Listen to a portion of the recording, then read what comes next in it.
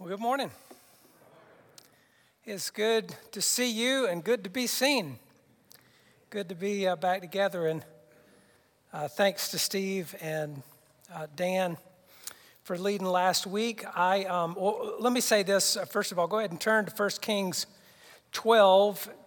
We'll be in verses 25 through 33 today, and as you're turning there, we'll again just say thanks to Steve and Dan for leading last week while I was out. I am not 100%, but I got a whole lot more percents than I had before.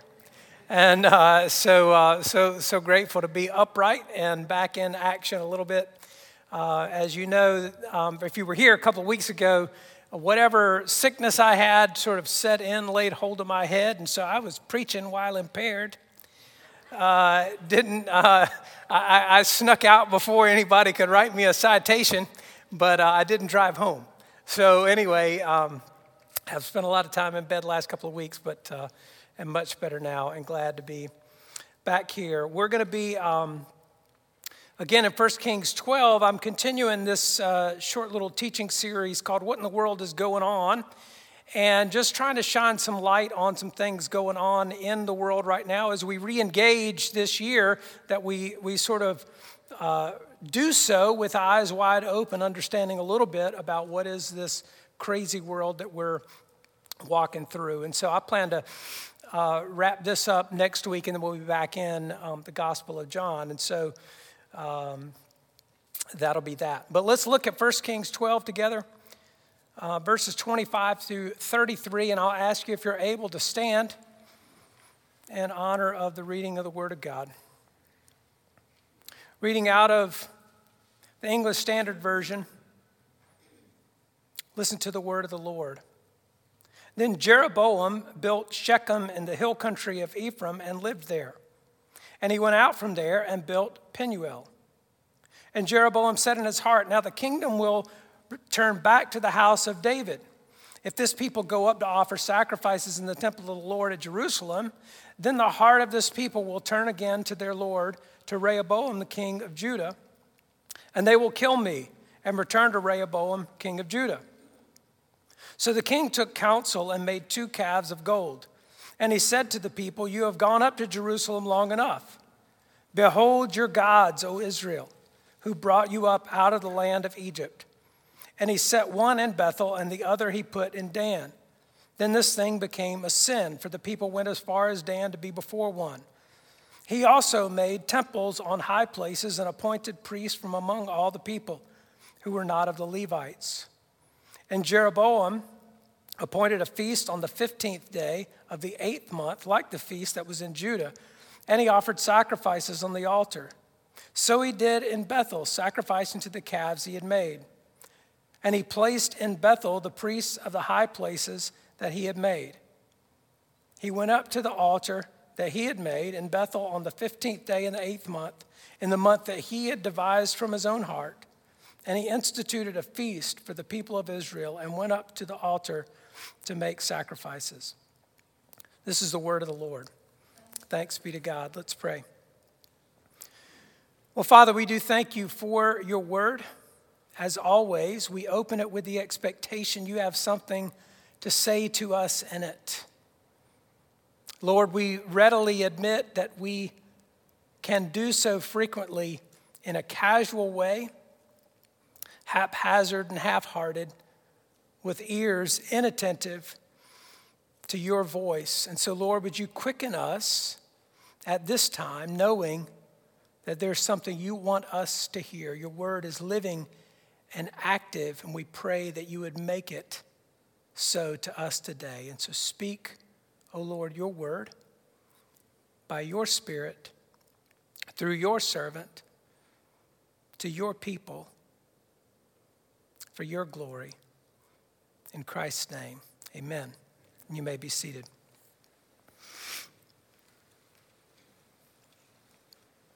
Well, if you've been with us the first couple of messages in the series, you know I've sort of camped out here in this passage, really, again, sort of examining some things, shining light on some things going on in our culture, and seeing, in some respects, how they're illustrated through this account in 1 Kings chapter 12. And so we've been here,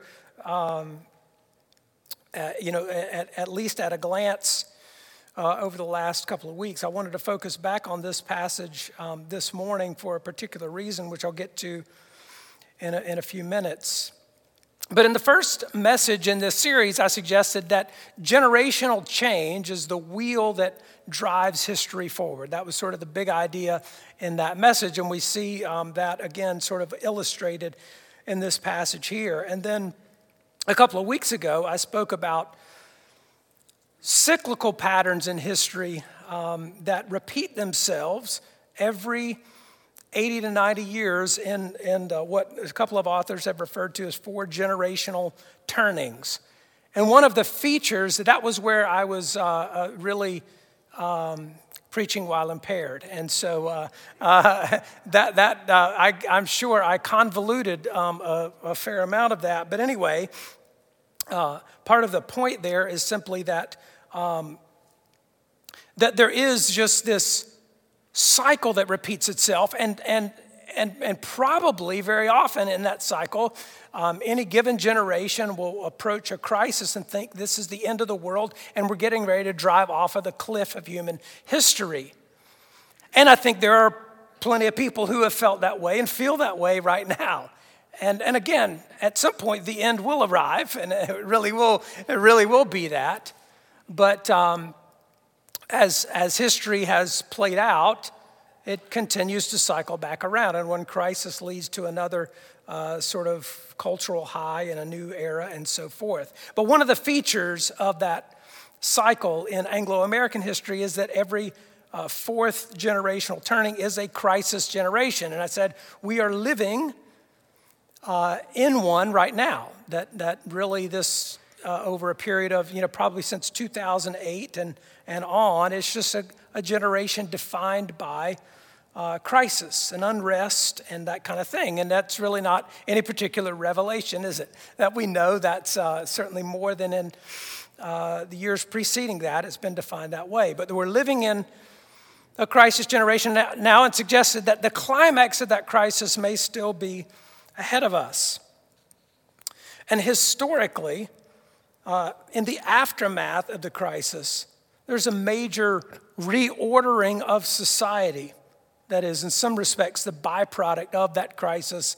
And often that reordering is, in large part, achieved or worked out by way of strong government controls. That, in other words, what history has tended to produce in our history is that crisis sort of gives authority to stronger government controls, and even among people, more interest in seeing the government exercise more control, and that you have kind of new systems and programs and so forth implemented.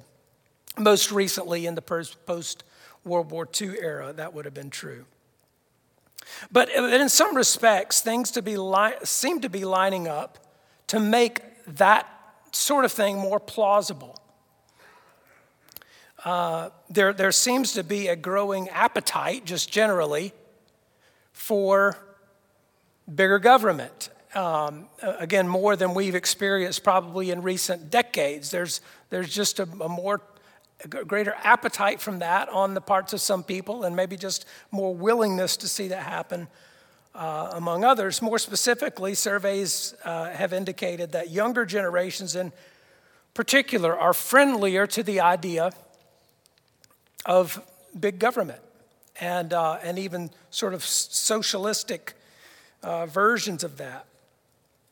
And meanwhile, so there's not only that going on, but meanwhile there is this widening divide as America becomes more polarized. Right? Again, I'm not saying anything you don't know that you're not observing and paying attention to, but there's this widening divide between sort of the ideological right and left. In America, in particular, it's popping up in Europe and places as well. In fact, even right now, this weekend, there's not only in Europe, but in Canada, there's a protest going on in the capital in Canada. If people are upset with the government in Canada, there's something to be upset about, because they've got a real big appetite for big government up there. But part of what's going on is in that polarization, there are opposing visions for the future of America. Right? I mean, there are competing ideals that are really almost entirely the opposite of each other, or becoming more and more opposite of each other.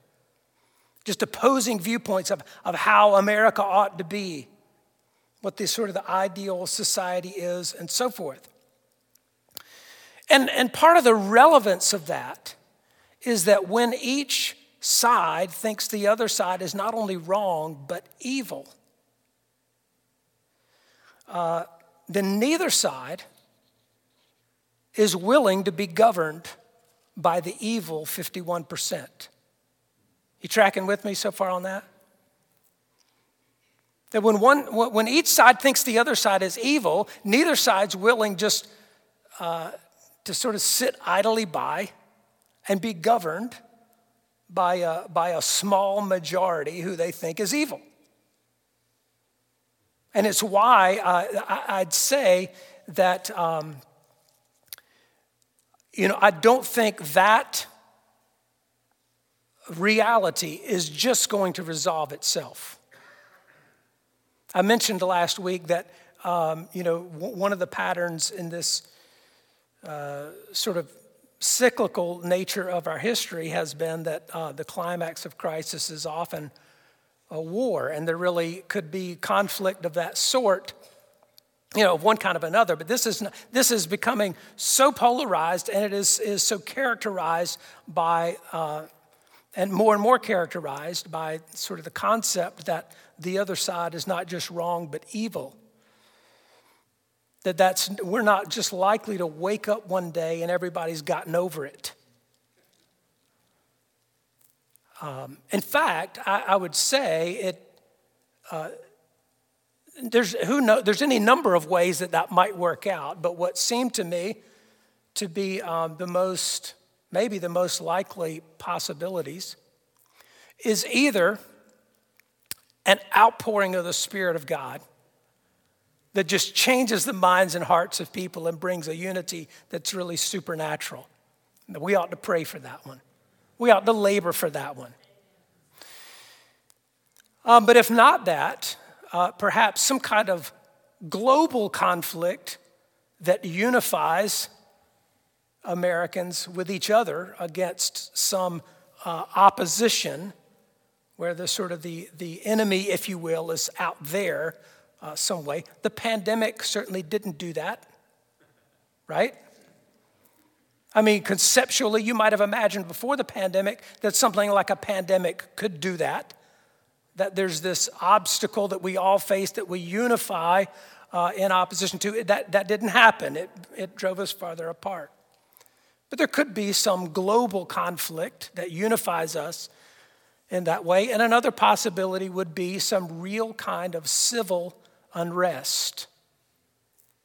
Civil war, so to speak. I say that a little bit lightly because, again, we have our own connotations of what that looks like in our history, and that's probably not, sort of a north and south regional kind of thing, not how something could play out. But I'm sort of delving into territory here, knowing that in this whole series, there's a little bit of relationship between good news, bad news, right? I mean, I've said that one of the reasons I wanted to sort of embark on this little series was to say there is reason, I think, for us to be hopeful. There is reason for us to be optimistic. But there's also reason for us not to be naive.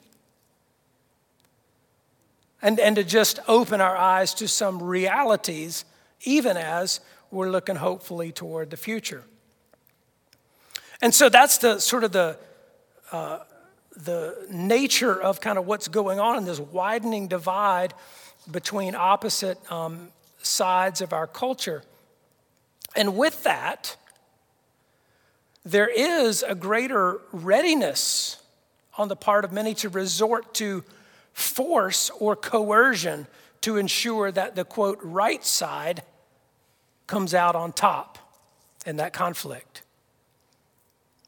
And I say that, I mean, again, I'm not really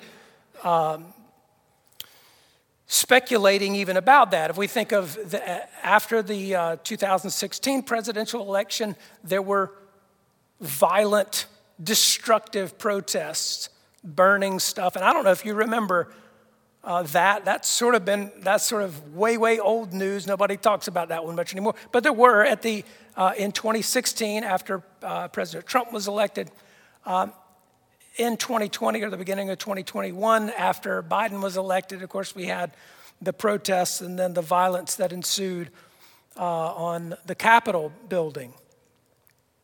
So in other words, you see the manifestation of this kind of stirring going on where people are just increasingly inclined to welcome force or coercion as a means of ensuring that the right side comes out on top. And again, you think of things that are even a little shy of that sort of physical force, but even talks about, stacking the Supreme Court and admitting other territories as states and that kind of thing in order to just sort of stack Congress in one direction and so forth. It's that sort of impulse that is being given voice in our day in a way that we haven't seen before, and that in my lifetime, that I can recall anyway.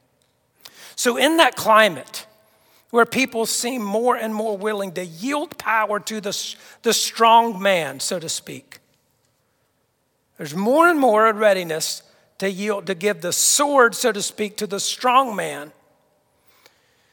I want us to observe a fundamental truth about power before we too get any greater appetite or too big of an appetite for the power of the strong man to work on our behalf either. I want to observe a fundamental truth here about power from this account of Jeroboam in 1 Kings chapter 12. And I want us to look, as we just kind of unpack this passage quickly, look at what does Jeroboam do to cement the people in this rebellion. You remember what's happened is that the kingdom's been divided into north and south, a northern kingdom, a southern kingdom.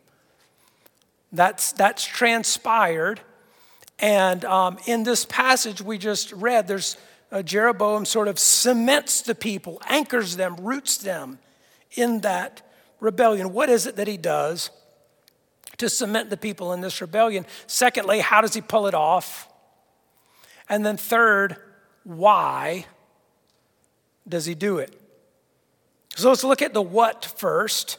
What does he do to cement the people in this rebellion? Well, if you were reading along there, and again, we've actually touched this passage a couple of times as we've gone through this series, but he invents a whole new system of worship. He just invents a whole new system of worship and deceives the people into committing idolatry. He makes false gods for them to worship, golden calves. Again, that ought to be alarming, right? We tried that one before. But he gives them golden calves to worship, 2 just for good measure in verse 28. He builds temples that are not prescribed by God. There's no design on that he's following by God's design in terms of its place or its layout or anything like that. He built it on high places, it says, which often are associated with pagan worship. There are different high places throughout that region of the world that have been places of pagan worship that then they worship on as the people of God. He appointed priests who were not part of the tribe of Levi as God had prescribed in verse 31 there. He created a feast on the 15th day of the 8th month as an alternative to the Feast of Tabernacles, which is on the 15th day of the 7th month. He didn't want them to go to Jerusalem on the feast that everybody was going to be observing there, or any of the feasts, so he comes up with an alternative one on a month that he just made up. And they offered these kind of non-specific sacrifices in non-specific ways, it says in verses 32 and 33. Whereas, you know that the Old Testament is quite specific in the way sacrifices are to be offered and what and how and so on and so forth. So that's what he does. He deceives the people of God into adopting a whole lifestyle of idolatry. So the way they live and move is just idolatrous to the core. And how does he pull that off? How do you do that? Convince a people of God to worship other gods in totally different ways. How do you do that? Well, as we've already observed, most notably, it's because the people don't know their history. They don't know their history. If they did, they would know this golden calf thing is unacceptable territory. We don't know much. We know not to make golden calves. We would know that much. There was a milestone in their history involving a golden calf, and they should have known it. But they didn't. And when you don't know your history, somebody will retell it to get you to think the way they want you to think. Listen, that is standard in the playbook of dictators and manipulators down through the centuries. That is just standard. It's even uncreative. A go-to play. Retell history the way you want it to be told to get people to think the way you want them to think. This was, again, has really been true in lots of different, governments, dictatorships, and so forth. It was sort of famously or infamously true in the former Soviet Union. That there are jokes about that sort of thing, just about how frequently and whatever that history is being rewritten. There was an old joke in the Soviet Union that said, the past is rewritten so quickly, you don't know what's going to happen yesterday.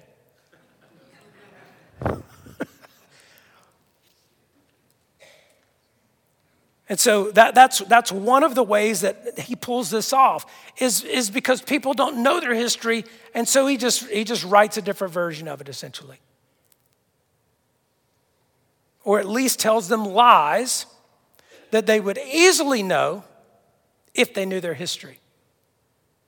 And this is actually maybe another thing that we would want to make an observation about, is that when somebody who seems to be on your side begins to lie to you,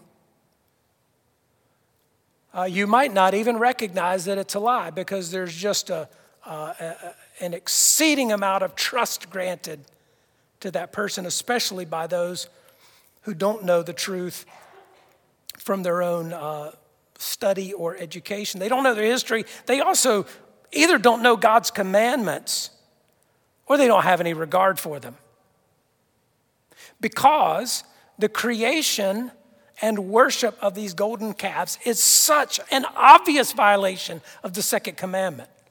I mean, you almost can't imagine what a more overt violation of the second commandment would look like. Don't make any graven images, don't bow down and worship them. They did both of them in two different places just to make it more convenient.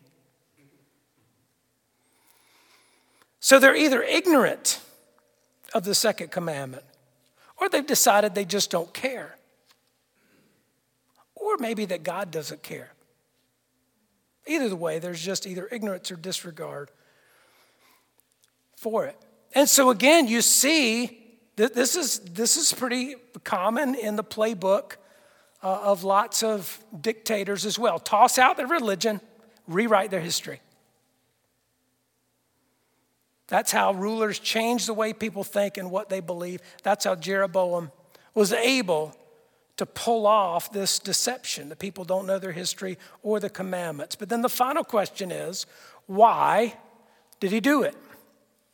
This is really the one I want to zero in on. And look at verse 27, because there's the answer to it. And again, it's sort of a twofold answer. The first, let me read verse 27, first of all. If this people go up and offer sacrifices in the temple of the Lord at Jerusalem, then the heart of this people will turn again to their Lord, to Rehoboam, king of Judah, and they will kill me and return to Rehoboam, king of Judah. It seems that the first reason, his motivation for doing this is he just gets paranoid. That might not be the right read on this, but from anything else we know, there's no reason for him to think the people are going to kill him.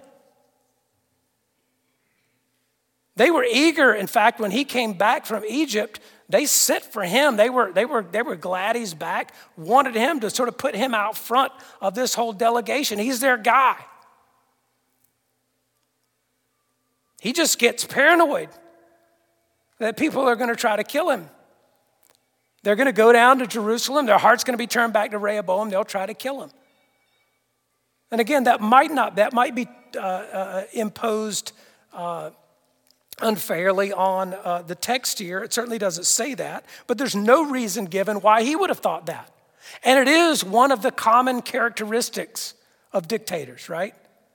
Just paranoia and narcissism. They go together like peanut butter and jelly. Because people who operate by deception and manipulation just assume everybody else does too. And that somebody's plotting and scheming and that kind of thing, because that's what they would be doing. It's maybe what they did in order to get in power in the first place. So he gets paranoid, but then more to the point, he does this, his motivation for deceiving the people and cementing them in this rebellion is because he is seeking his own self-interest. And this is the big shift that I want to draw our attention to today, because back at the beginning of chapter 12, we read after Solomon's death, Jeroboam had returned from Egypt, as I mentioned. He had sort of fled because he had rebelled against Solomon earlier after God had told him he was going to give him 10 tribes. Anyway, he fled to Egypt, and after Solomon's death, he comes back, and the people sent for him, and he leads this delegation to make an appeal to Rehoboam. And the way that it reads, it appears Jeroboam sort of the chief voice of the people here. That he comes and sort of they say to Rehoboam, it says. But in verse 4, it appears that he's speaking on behalf of the people and in the interest of the people. Your father made our yoke heavy. Now, therefore, lighten the hard service of your father and his heavy yoke on us, and we will serve you. He is speaking on behalf of the people, representing the interests of the people. Once the rebellion is underway and he gets paranoid, down in verse 27, his concern becomes that they will kill me. You see the shift? The interest goes from our, us, we, to me. And he becomes motivated primarily by his own self-interest. The whole deception, the whole construction of this system of worship is in his interest, not the interest of the people. And this is predictably a shift that unchecked power always makes. Eventually, it will always tend in this direction. And here's really the big idea of the message today, that left unchecked, power will ultimately be redirected to serve the self-interests of the powerful. Left unchecked, power will ultimately be redirected to serve the self-interest of the powerful. Now again, why is that? Well, because it's not only true of the powerful, because it is in the nature, the fallen nature of the heart of man to seek our own self-interest. It's one of the reasons why the Christian command to look out not only for our own interests, but also for the interests of others, to consider others more highly than ourselves. That is countercultural. That is upside down from the way humanity thinks. It's radical because it is the default orientation of man to seek his own self-interest above the interests of others. And it's true of powerful people as well. And so if they have power, they will ultimately redirect it to serve their own interests. And it's true whether that is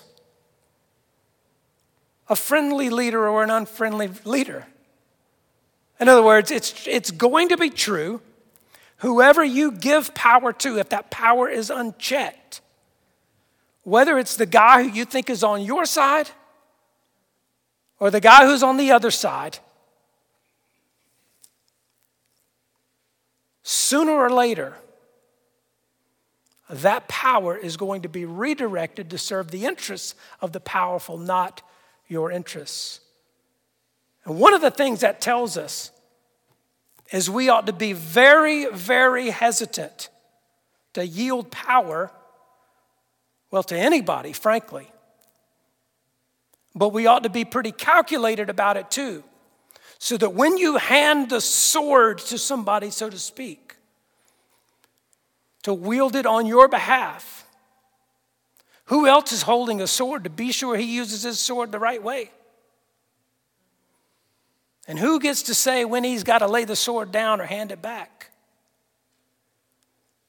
If it's unchecked, it'll be used for his interest above the interests of others for sure. And in many cases, the people, or at least some significant portion of the people, become the enemy. And that's almost what is sort of, it doesn't really happen in the case of Jeroboam, but he regards them as potentially that way, right? There's a potential threat from the people that he serves. They might kill me, and that's why he does all this posturing.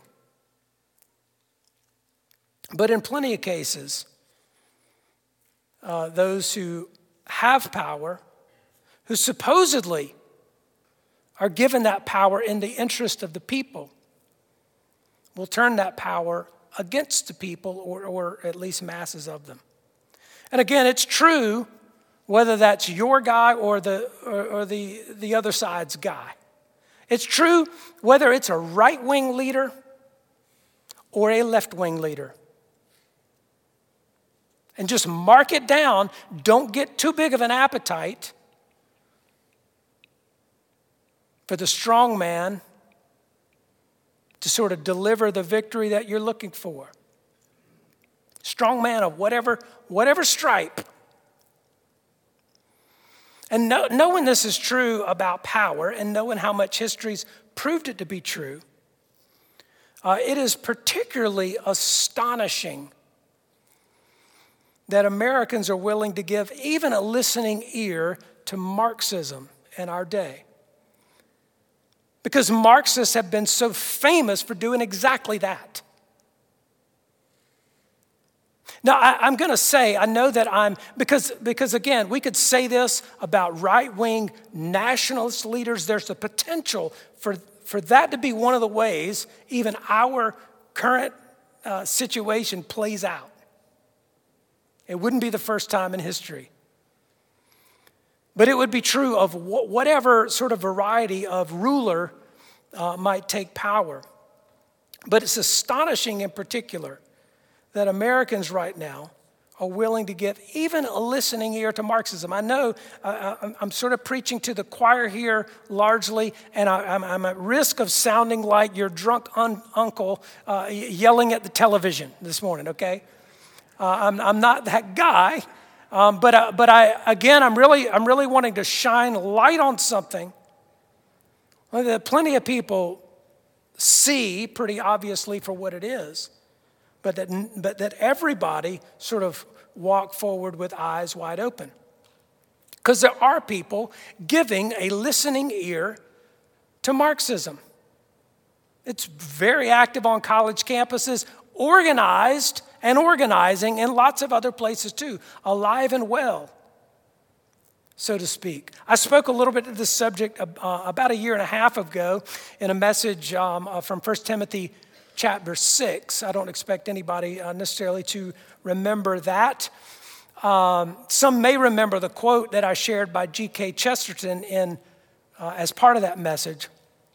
So this would be the little hook that might associate it for you. But Chesterton said, "The reformer is always right about what's wrong. He's generally wrong about what's right." The reformer is always right about what's wrong. He's generally wrong about what's right. And so you have people who will look at what's wrong with society, and they will accurately make an assessment about what's wrong. There's injustice in the world. There's unfairness in the world. There are systems economically and legally and so forth that are imbalanced or skewed in the favor of some people and the disfavor of others. They'll see that and accurately make an assessment about what's wrong, but then be terribly wrong about what's right. And one of the ways that some in our day are just terribly wrong about is thinking that Marxism offers a right solution. And again, I know, like I said, I'm preaching to the choir. I sound like the drunk uncle, but it's the shocking thing is how many people are willing to be really persuaded by something that has such an abysmal record of failure, of abuse of people, of oppression, of misery.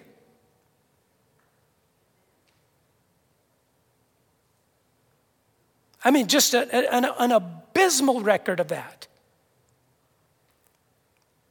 That somehow it sounds good and appealing, the idea of redistributing the wealth, right? And power and everything else. And they redistribute the wealth until the wealth is gone, and then just redistribute misery. And there's an inexhaustible supply of misery. And that is the record time and time again. And lest anybody think, again, we're talking about something that's sort of all in the past and gone or whatever. Again, part of what I mentioned in this message I was referring to about a year and a half ago, I just made reference to cultural Marxism or critical theory. Again, if it rings a bell at all, I emailed some information out as a follow-up to that message. But critical theory is downstream of Marxism. And the real short version of this is that you may know that Karl Marx's philosophy had to do with the economic realities, and so that there's sort of an economic ruling class and a working class. And the working class is oppressed by the ruling class, and so to make things right, the working class needs to sort of stage this violent revolution to overthrow the ruling class and establish this new order of things, which will be the new order. And that'll kind of be society's evolved to the point where this will be the sort of happy situation that we've all been working toward, but it'll have to be initiated by, this kind of violent overthrow. But it was again, really an economic ruling class and a working class. What cultural Marxism does downstream of that is sort of spreads that to all sectors of society. And applies it in all kinds of social settings. So it divides society into oppressor groups and oppressed groups. It does so by sex, sexual orientation, gender identity, gender, race, religion, and anything else where there can be a majority and a minority. It's applied in this way. And essentially, those in a majority group are oppressors, and those in minority groups are oppressed. And see, the real rub is that in this philosophy, that sort of construct of oppression and oppressed is so baked into systems and structures that the whole thing needs to be torn down and something else needs to be built in its place. And it's why you'll hear language about dismantling systems and structures and so forth. It is not reform, it is revolution. It is burn it down and build something up in its place. Now you go do your own reading. I'm not making that up. I don't think I'm misconstruing it either. That's essentially it in a nutshell. Cultural Marxism or critical theory. Structures, systems, and institutions that perpetuate the privilege of oppressor groups need to be dismantled. It's really just communism version 2.0. Now, here's what I do want to say. We ought not to conflate, to sort of combine or mix together systems as if they're the same thing when they're not the same thing. Okay, big government and more government spending and programs, so that doesn't equal socialism. That's not what socialism is. It's just more government spending. I'm not a fan, if I can give my personal opinion, but that's not socialism, and it's certainly not communism. We don't do ourselves any favor by confusing the two.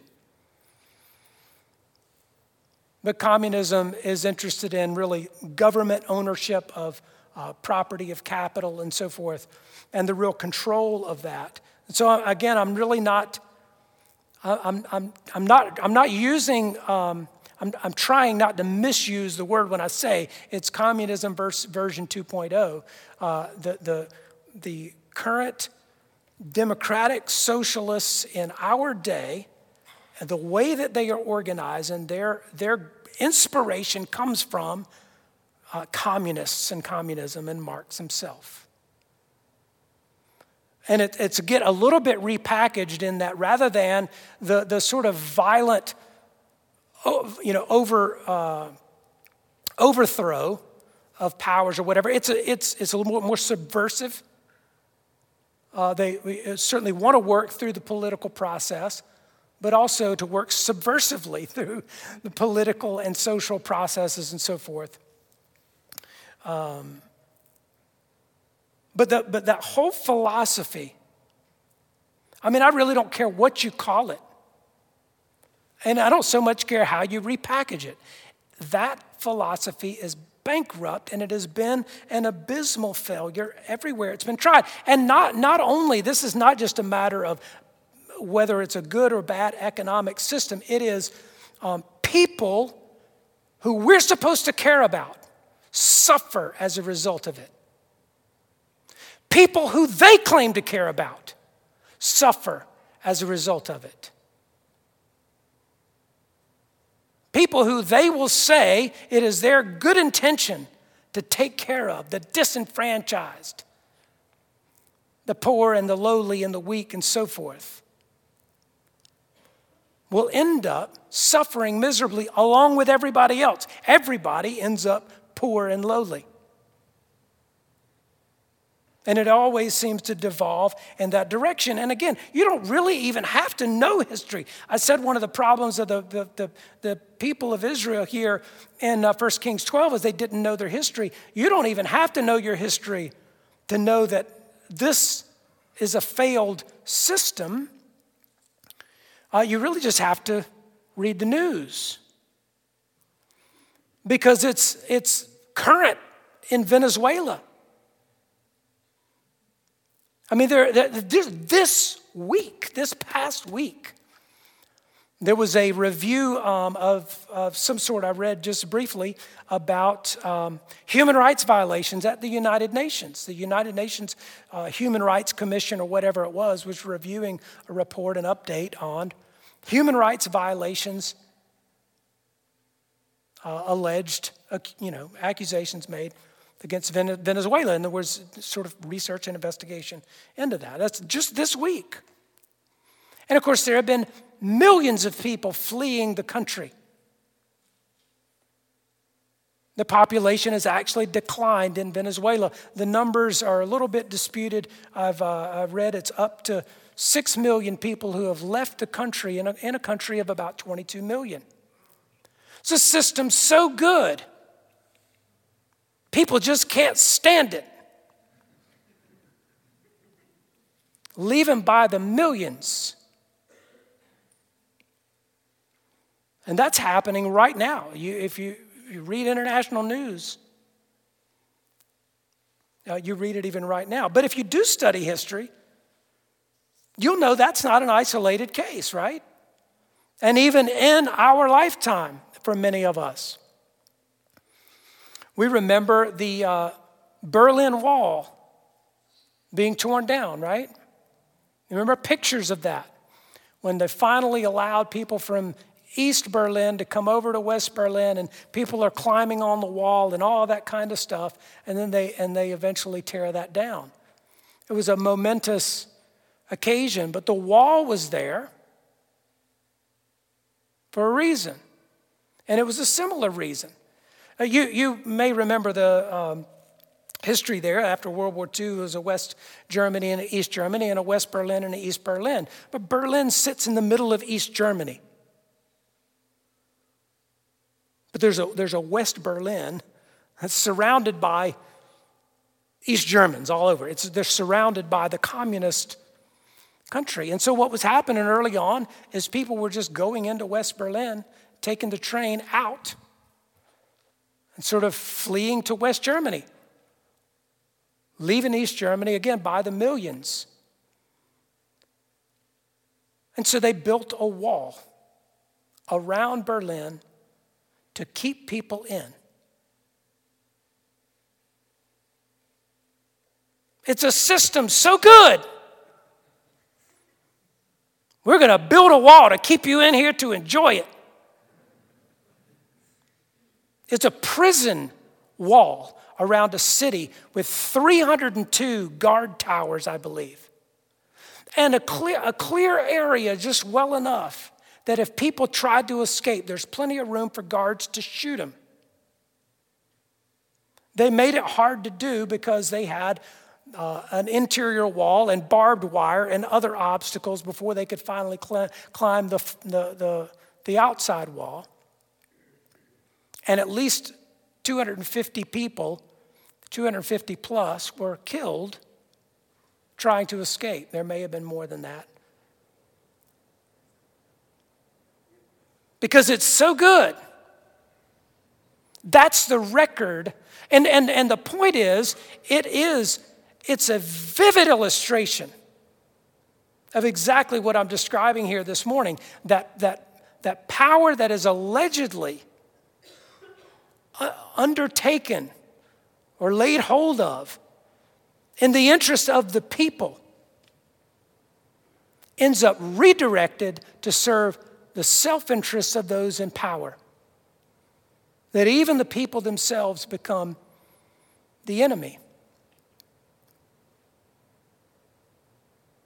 And I don't know of an example that's been thoroughly Marxist where that's not been the case in one way, shape, or form. And so of all the things we might imagine, and here's what I'll say.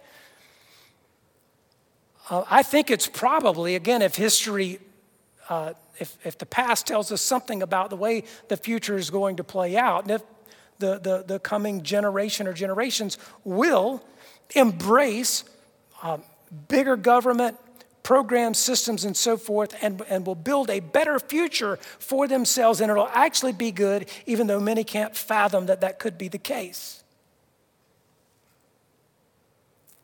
But if Marxism was the system that they embrace as a means to that end, it will not be a good future immediately. There will be a lot of misery between now and then. But whatever system it is, power, if left unchecked, will be redirected to serve the self-interests of the powerful. I have said that I don't really get too worked up about any given election in the U.S. as it sort of vacillates back and forth, one party in power, another in power, and so forth. I don't get too worked up about any given election as long as we retain free elections. Because I know that bad policy is bad. It doesn't matter if it sounds good, right? It doesn't matter if you convince people to elect you based on things that sound good, but actually work out to be terrible. Because when they work out to be terrible, there will be another election and the people will get to vote to make a change. You follow what I'm saying? I don't get too worked up then about whoever comes into power in any given election as long as we retain free elections, because we have a system that keeps a check on power. But if through deception, manipulation, coercion, or even a willing participation in it ourselves, you hand power over to anybody or bodies that are unchecked, and it will end up redirected to their own interests. And again, there are certain dynamics of that. If not taking shape right now, there's certainly opportunity for that to play out in any number of different potentially nefarious ways. And we need to be cognizant of that to the extent that we ourselves are sort of engaged in that political process and in an educational process and so forth. But also so that we are alarmed about the right things and not unduly alarmed about the wrong things. Well, I'll put a little, tie a bow around that message today. And next week, I'll have something a little bit more optimistic to say as we talk about this relationship between the sort of the good news and bad news. There is reason to be optimistic, but reason not to be naive. Reason not to be naive. And we ought to be, wise as serpents and gentle as doves as we engage our world. Let's pray. Father, we do worship you, exalt you as our great God and the great God of this universe. And Lord, we just thank you that you are in control. As I said before, that even the craziness that's unfolding now or unfolds at different times, that is your plan A and not plan B. That you're working it all together for good and you know the end from the beginning. And so we trust you. Lord, we do pray you would open our eyes to see what it is we need to see. Lord, that you would prompt us to do the things we need to do. But Lord, that you would encourage us never to fear and never to lose heart. Because ultimately, our hope is not in this world and it's not our home. And so, Lord, continue to lift our eyes upward,